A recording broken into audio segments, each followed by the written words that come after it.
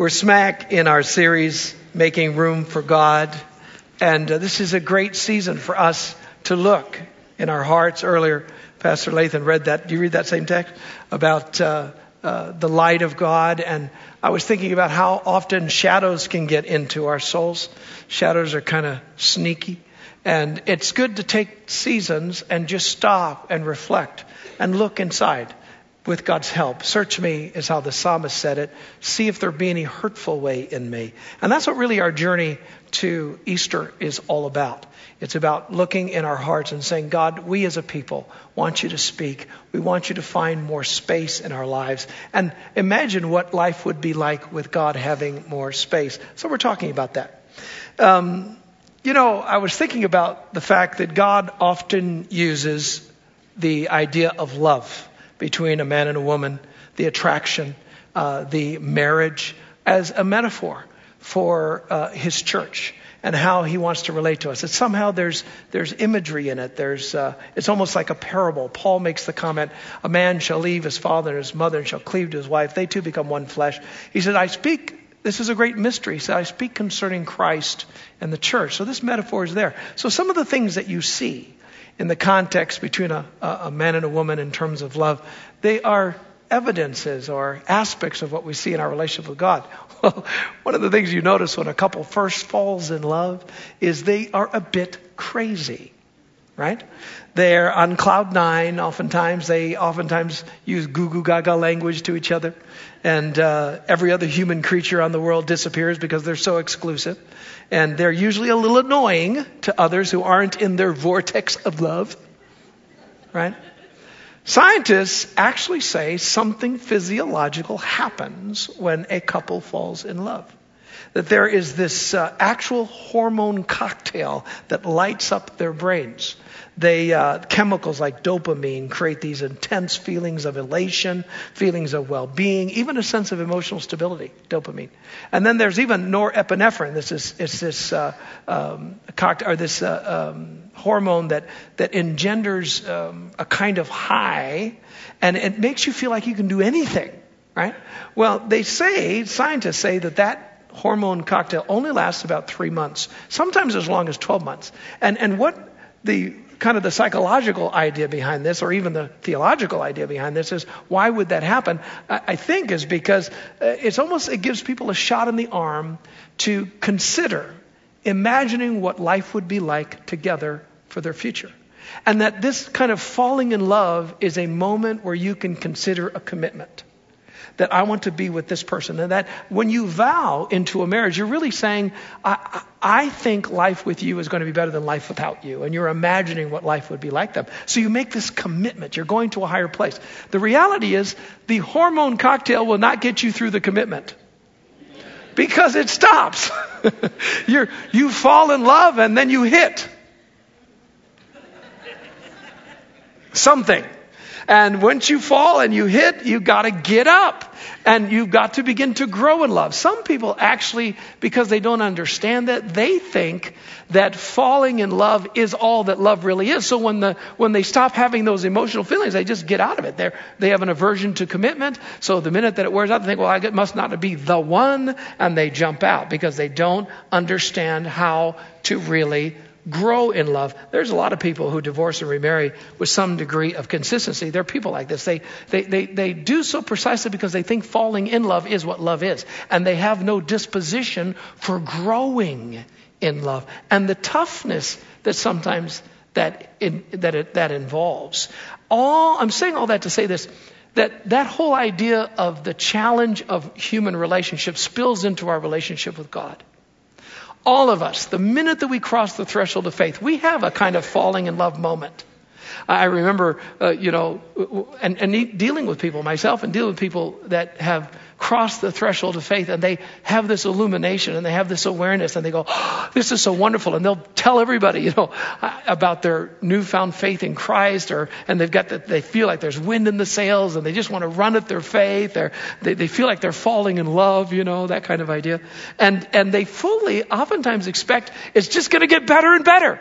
I mean, this is just the beginning and it's so cool. It's just going to be, man, in a year I'm going to be jacked up. Right? I'm going to be, And there are Bible verses that sort of encourage that kind of idea. This is 2 Corinthians 3. And Paul is talking about, being connected with the Holy Spirit. And he says, now the Lord is the Spirit. And where the Spirit of the Lord is, there's freedom. Gotta love that. And we who, like, our faces are unveiled, we reflect the Lord's glory. And we're transformed. I like that word.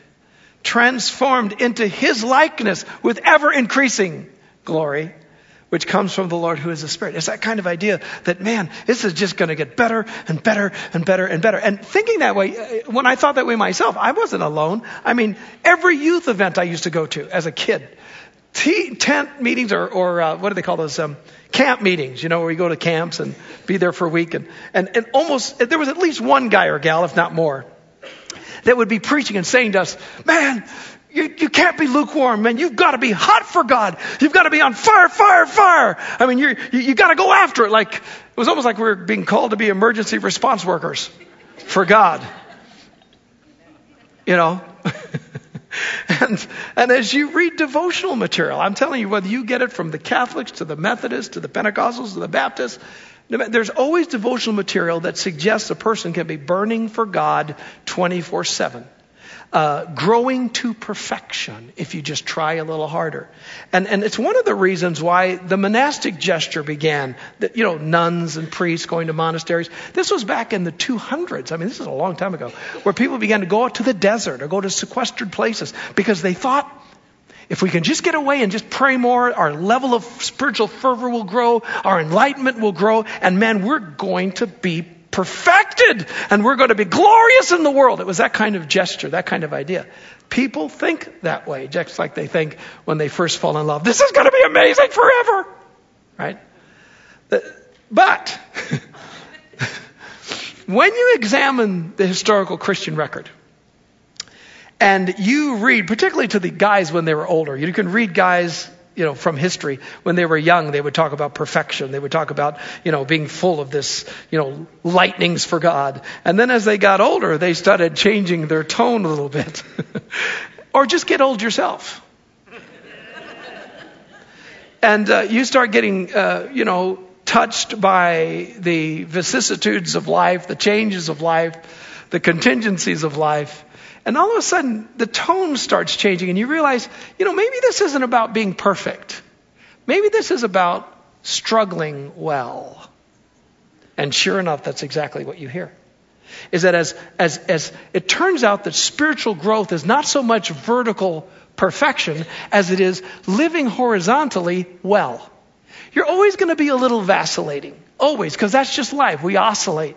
Sometimes we have dark days, sometimes we have better days, sometimes there's dark moments, better moments. But some of you live like this.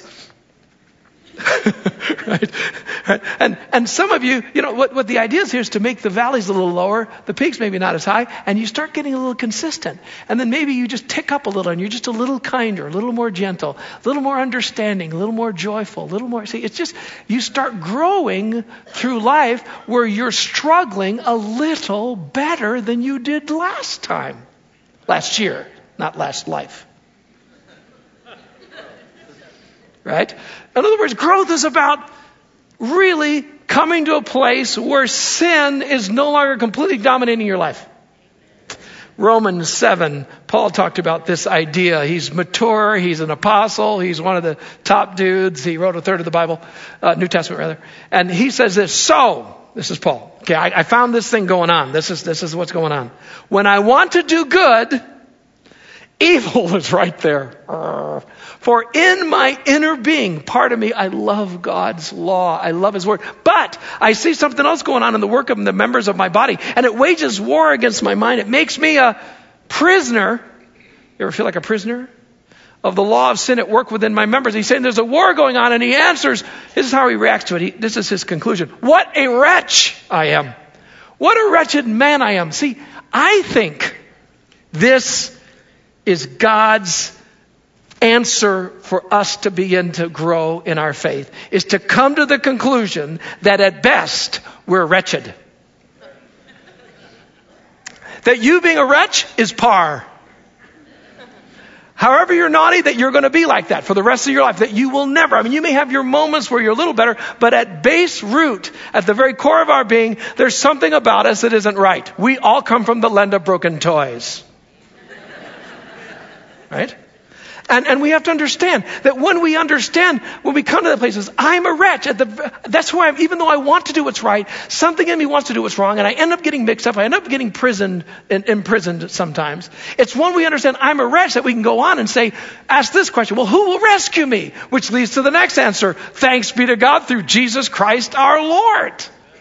See, that's Paul. So in other words, what Paul is suggesting to us is he's saying, listen, you're never going to be able to make yourself better. The only thing you can hope to do is find the spouts where the hope comes out. Find the place where you can experience grace. Find the place where you can be rescued.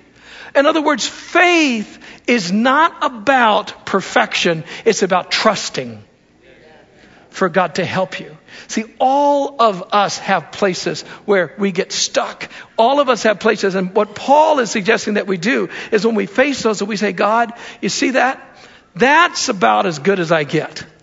You see that? I'm going to continue to be just like that, just as rude, just as mean, just as lustful, just as hateful, just as mean-spirited, just as selfish.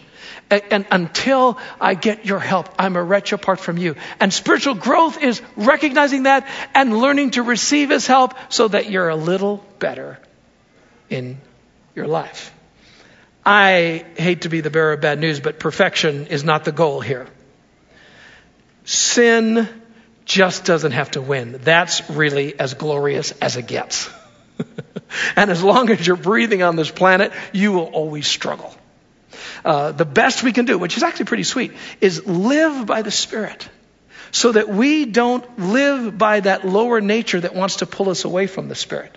And Paul addresses this. He says, when you live by the Holy Spirit, if you can, you say, well, what does that mean? You got to figure that out. I mean, I got some ideas, but you got to work that out in your own life because all of us have a different journey. All of us have different experiences. All of us have different backgrounds. All of us have different things that affect us or don't affect us. You've got to figure this out. But when you figure out how to connect with the Holy Spirit, whether it's in worship, coming to church, being with other believers, looking at Scripture, whatever, all those things may help you, but there may be a few that help you more. And as you learn to figure out what those things are, and you get into that place where you're connecting with the Holy Spirit, stuff will start growing out of you. Fruit will come. It'll just come out of you. You'll shock yourself. Because Paul describes that. We'll read that in a second. But he said if you don't connect with the Holy Spirit, there's a whole bunch of other stuff that comes out. It's the naughties. Right? And there are all kinds of them. Right? There's some good naughties and bad naughties. Let me give you an example.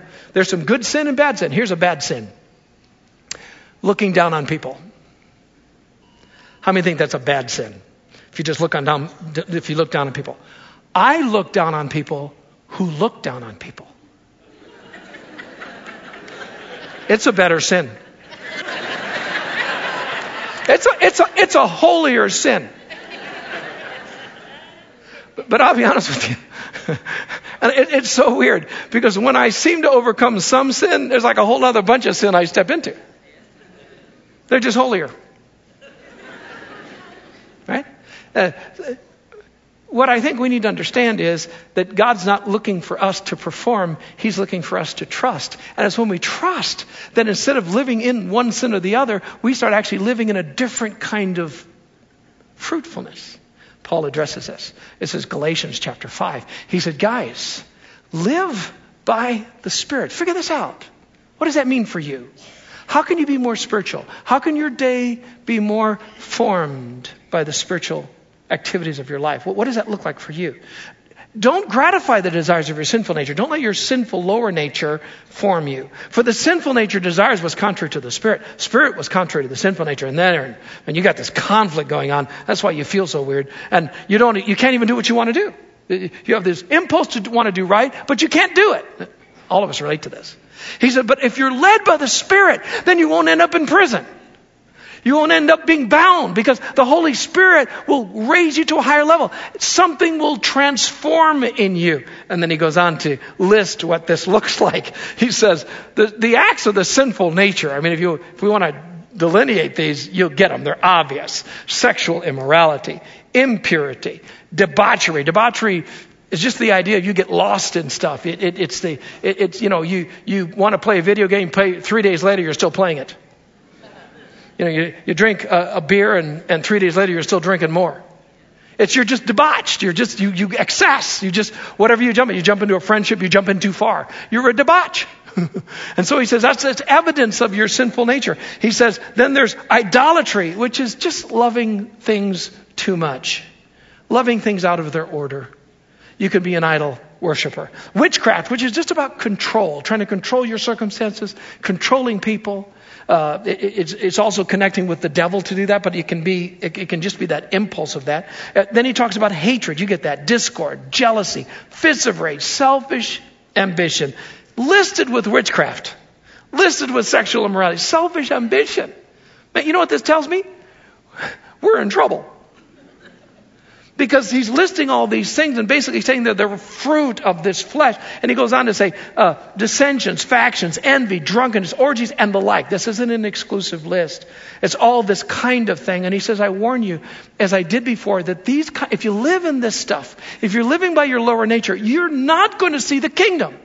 You're not going to see the rule of God in your life. It doesn't mean you're going to hell. It just means you will not see God's rule in where you work. You will not see God's kingdom come in your heart, in your friendships, in your marriage, with your children, in your world. God won't come through because you're blocking him out. You're covering your light with a bushel. Your own lower nature is dominating you and forming you.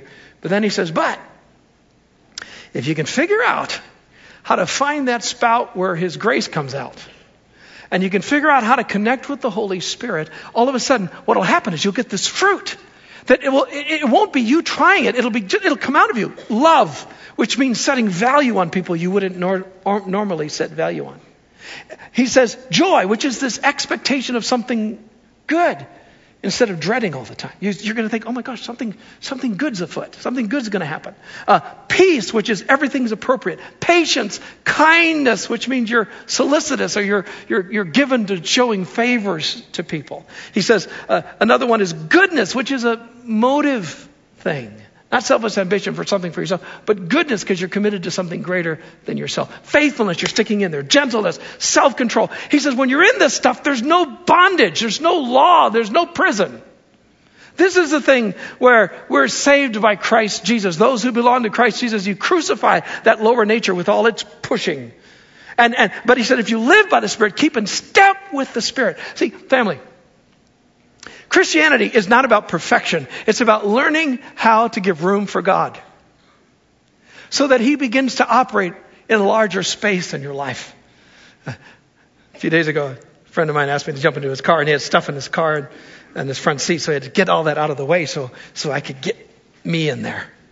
He was making room for me. See, what we're doing in seasons like this is we're just trying to make room for God. Saying, come in here. Come in this space in my life. And so we set apart a Wednesday night, or with those little books that Making Room for God books, you got morning, noon, and evening reading or prayer. You're just cutting out that little piece of time and saying, God, come in here.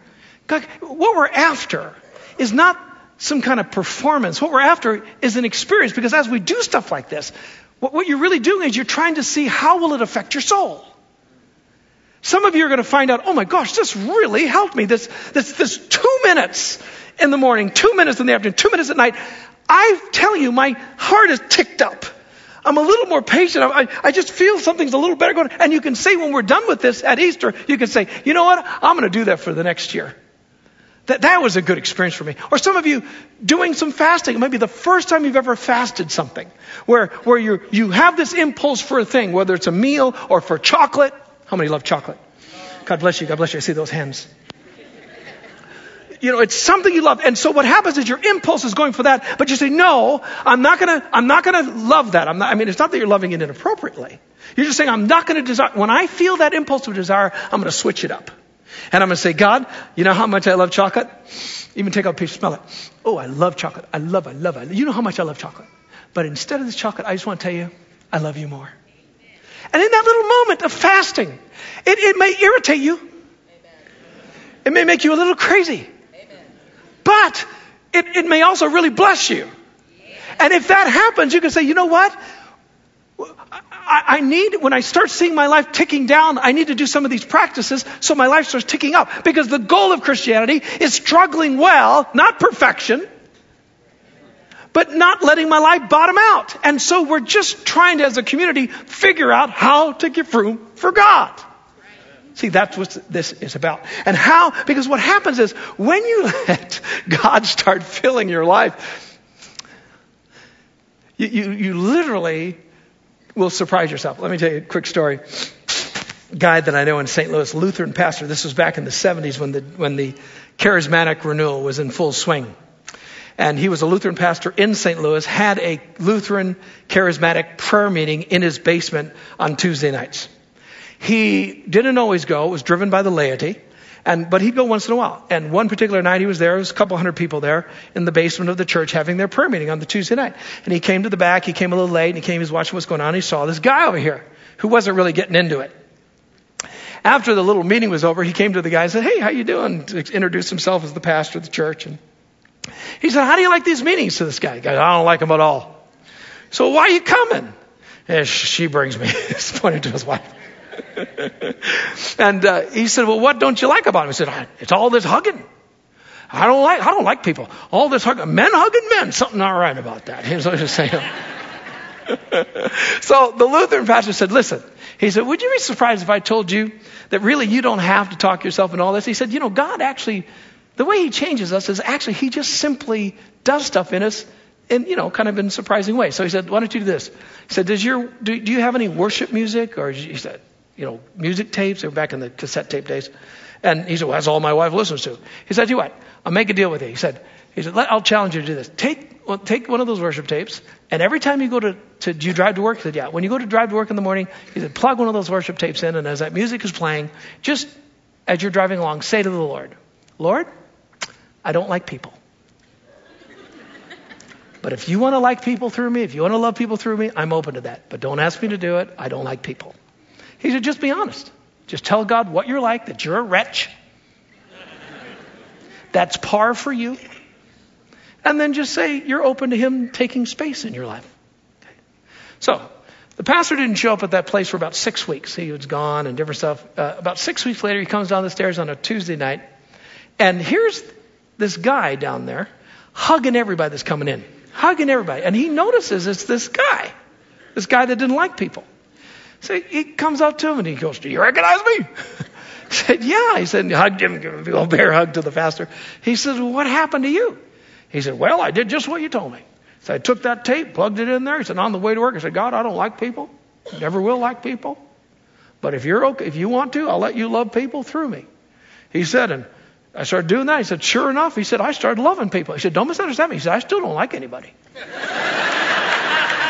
I don't like people at all. But," he said, "something else going on." I said, "I'm loving people. And it's not me, it's the Lord." Dude, that's what we're talking about. You don't have to de-schmuck yourself. You will always be a punk. That's it, baby. You are a wretch. Right. But there's someone bigger than you who will take space in your life if you will dare to give grace space. Say, "What does that look like, Pastor?" I don't know. I mean, it looks different for everybody. Some of you, maybe for the first time on Sunday mornings, maybe you need to stop singing and start worshiping. When the songs go on, you say, "What do you mean?" Make the songs a prayer. When those songs go up on there, instead of, singing it from your heart, pray those words. You might be surprised at the level of grace you feel. Some of you, just by coming to church, there's a level of grace in you that lasts at least 3 or 4 minutes when you leave. Right? Find out. Maybe some of you will be silence. I dare you. If you're used to playing loud music every time you jump in the car, turn off the music in the car. You'll go crazy. But in that craziness, just pretend God's there. Just look over. Pretend you're holding his hand or something. Stick your thumb in your finger. Just anything. Or open the scripture. Some of you maybe never read scripture. I'm telling you, some of this stuff you'll do, some of it will go, "Oh my gosh, that really helped me." Then keep doing that. Because if you keep doing that, you're going to start loving people when you can't stand them. You'll start having patience when you don't have patience. And you'll be surprised that God showed up in your life. Let me read one more text to you. This is 1 Corinthians 15:10. This is Paul. He says, by the grace of God, I am what I am. And his grace to me, it wasn't without effect. See, a lot of us have grace in our lives, but it's have no effect because we're so dominated by our lower nature. We don't let grace take effect. He said, but I worked harder than all of them. With what? With grace. What did that mean? He moved to the places where grace dominated. He said, yet not I, but it was grace that was in me. It sounds kind of confusing, but what he's saying is he found spots where he connected with the Holy Spirit. And when he found that, he was doing stuff differently and he kept fighting to get in that spot. Keep fighting to get in that spot. What does that look like for you? Prayer, meditation, quiet, rhythms. My wife, Gail, turns on worship music. She goes to heaven. I like to worship in church, but when I turn on music, it distracts me. I don't like music. You know what floats my boat? Quiet. I do the daily office, which is what your Lenten booklet's made on 3 times during the day. Pray in the morning, noon, and then in the evening. For some reason, that affects me in a way that's dramatic. So I've been doing that for years. It helps me, right? Find the stuff that helps you. Because this isn't about you anyway. This is about God in you. I talked to a great friend. Married 45 years. And for the last 20 years or so, his wife has had trouble with emotions and some mental illness. And it turned bad about 2 months ago. And she's been in and out of the mental institution and trying to get a hold of what's going on in her life. And so I asked him, I said, man, how you doing? He's a doctor. How you doing? He said, that's not the right question. He said, 45 years ago, I stood on that altar. I looked at that girl. And I said, I will love you in sickness or in health. He said, I am delighted that every day of my life, I get to live out that vow. He said, because I'm committed to something more than myself. I thought, dude, that's a quotable. Think of that. Living to a story that's bigger than you. That's the Christian life. It's us finding places where we say to God, God, have more space in me. Make this more than about me. I don't want to just work for what I'm paid. I want to work as your follower. I don't want to be a dad based on my emotions. Sometimes I feel like a dad. Sometimes I don't. I want to be a dad based on how you would be a dad. I want to be a spouse based upon how you... In other words, we're living on something higher than ourselves. One more quote, early I'm done. St. Francis of Assisi. Here's what he said. Good old St. Francis. Above all, the grace and gifts that Christ gives to his beloved is that of overcoming self. In other words, you're living in a larger story. Wouldn't that be something if in our network, in our communities, we encourage one another in this season, 40 days leading up to resurrection, to really think about what does it look like to live beyond ourselves. God bless.